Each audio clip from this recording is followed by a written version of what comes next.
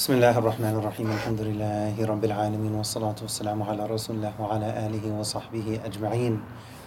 Now we get to the early da'wah of the Prophet sallallahu alaihi wasallam for the first 2-3 years or so after he initially received revelation after Iqra.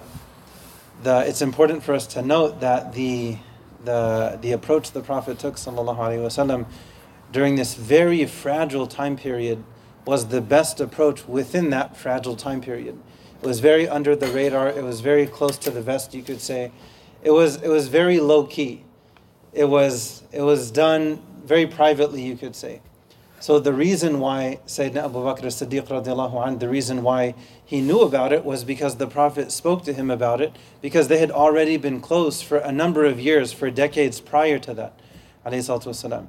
So during these first few years, after the Prophet initially receives revelation, the approach that he takes is to do so privately, to speak to people who are close to him. Sayyidina Abu Bakr as-Siddiq radiallahu anh, he speaks to a few people who are close to him, and you actually find a number of the famous 10, the Ashara Mubashirin bil Jannah, these famous 10 companions who at one time, in one sitting, you could say the Prophet mentioned that all of these 10 people by name, they're all promised Jannah. Subhanallah. A good number of them accepted Islam at the hands of Abu Bakr as-Siddiq radiallahu anhu. So when Sayyidina Abu Bakr, when he received the invitation, he not only jumped on it immediately, but he was very quick to strategically mention and invite a handful of other people, but he chose the right people, and they accepted Islam at his hands. Very, very important figures in our history. And one of the key things that I want to really press upon tonight for all of us to reflect upon in our day-to-day lives is the importance of gradual growth. Within these first few years of the invitation to Islam, there was no mention of alcohol, there was no mention of gambling, there was no mention of a number of things we often think of, okay, this is where you start. But the reality is that's not where Allah started with the Sahaba. That's not where the Prophet started with the Sahaba. The Prophet understood that these are human beings. Allah understands us better than we understand ourselves. أَلَا يَعْلَمُ مَنْ خَلَقَ وَهُوَ اللَّطِيفُ الْخَبِيرُ. Allah knows who He created. Allah knows what He created. And Allah knows us very well in that we need time to change. Even if we want to make 1,000 changes overnight, even if the sincerity is there and the intention is there, it's still not realistic. So when you look at this very sensitive time period, it's like when you just plant a seed. You have to be very careful, right, as it relates to the soil surrounding that seed. Now, once that seed grows into a big tree, once the acorn turns into a big oak tree, it's not as sensitive. There still has to be care, but it's not the same. So this is very early on.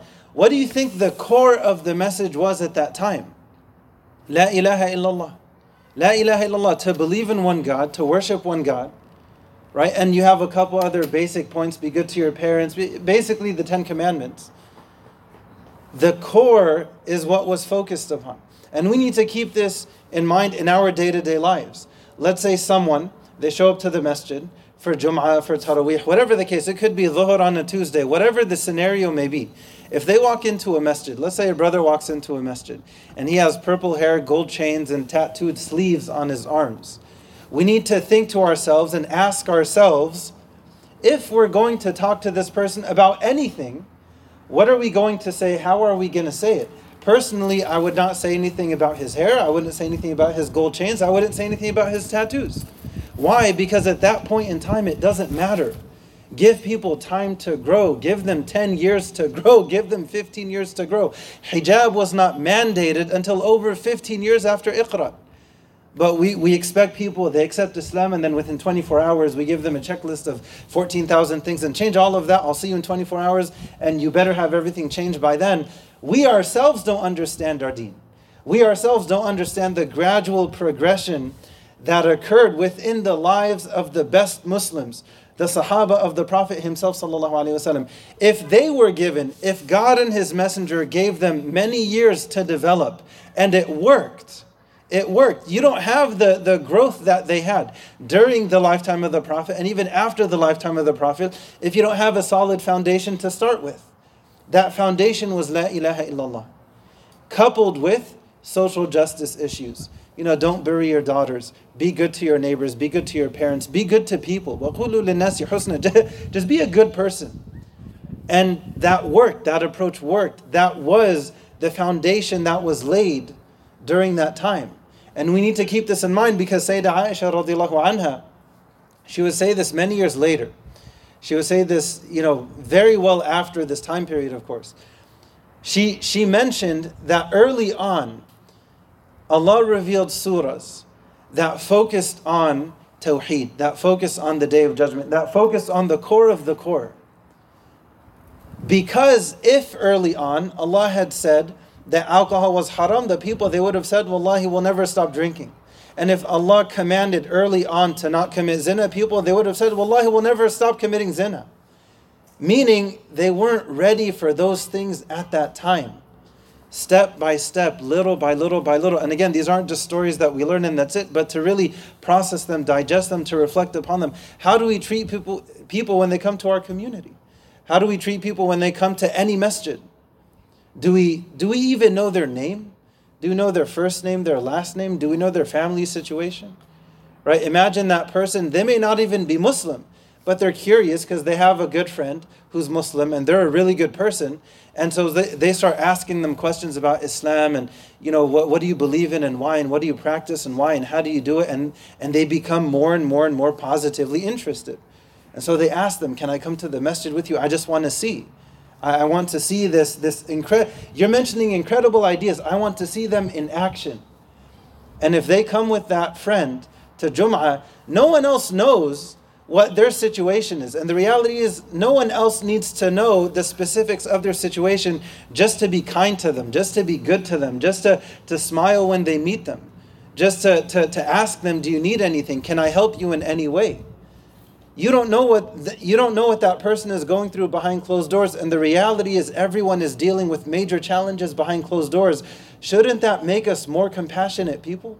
Shouldn't that make us people who value kindness even more? Because if someone is going through hell in their own lives, chances are they're probably going to be really kind to other people because they wouldn't wish that pain upon other people. That's what should happen. They turn those lemons into lemonade and they offer kindness to people, mercy to people, because they know what it's like to go through pain. And if someone is going through pain, very deep, severe pain, if they show up to a masjid, people don't need to know the pain they're going through in order to be kind to them. The default should be kindness and mercy. And you look at the life of the Prophet ﷺ, you look at the approach that he had with the Sahaba, you look at the love that he shared with them, the kindness that he showed them. You had people embracing Islam. One of the ambassadors of Quraysh, he was actually from Banu Thaqif and Ta'if. They basically bring him in to be an ambassador on their part at the tribe of Hudaybiyah, a very important point in our history. He's on the other side. He's not even on the Muslim side. He's on the non-Muslim side. He's on the side of Quraysh. But he observed with his eyes how the Sahaba interacted with the Prophet, how much they loved him, and how much he loved them. And that resulted in him, after that event, he became Muslim. He went back to his people in Taif, invited them to Islam. They refused and they killed him because he accepted Islam and he was inviting them to Islam. They didn't like that, they killed him. What led him to accept Islam? The mercy that he saw embodied within the Muslims in front of him. So we need to keep this in mind, to be kind to people. We don't know what they're going through. They may not be Muslim, they show up, they just want to see how are the Muslims going to treat me? If people treat them well, it can very well impact their eternity. And if they're treated poorly, that may very well impact their eternity. So we need to be kind to people, and we need to go back to the seerah of the Prophet ﷺ and to look at what was his approach. Very early on, what was the approach? Just focus on the basics, one step at a time, little by little by little, and it worked. And it worked. That kindness, that mercy, that compassion, that was priority number one. That was the main ingredient, you could say.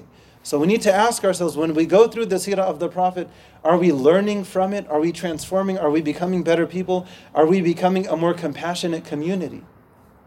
Because we don't know what people are going through. Do you think the Prophet was going to people early on in Mecca, you need to quit this, you need to quit that, No, it's an invitation. If you invite someone for dinner, You don't go and attack them. You invite them kindly and lovingly and nicely because you really deeply, sincerely care about that invitation. And the reality is we can't compare a dinner invitation to an invitation to Jannah, to paradise, khalidina fiha abada, forever and ever and ever. We ask Allah to help us to connect with the seerah of the Prophet ﷺ, and we ask Allah to help us to internalize the wisdom that we find in the approach of the Prophet, the life of the Prophet, and we ask Allah to help us to internalize the compassion that the Prophet embodied and taught us to embody likewise. We ask Allah to gather all of us in paradise. We ask Allah to turn any and all of our hardships into ease. For anyone who's really, really going through a difficult time, we ask Allah to alleviate them of all of their difficulties and to improve their situation. And Allah knows best how, who, when, where. Allah knows, but we ask Allah and we leave it in His hands, and Allah is the best of planners. And we put our trust in Allah. Hasbunallah wa ni'mal wakeel. We ask Allah to gather all of us in paradise. Ameen Rabbil Alameen. Wa akhiru da'wana alhamdulillahi Rabbil Alameen.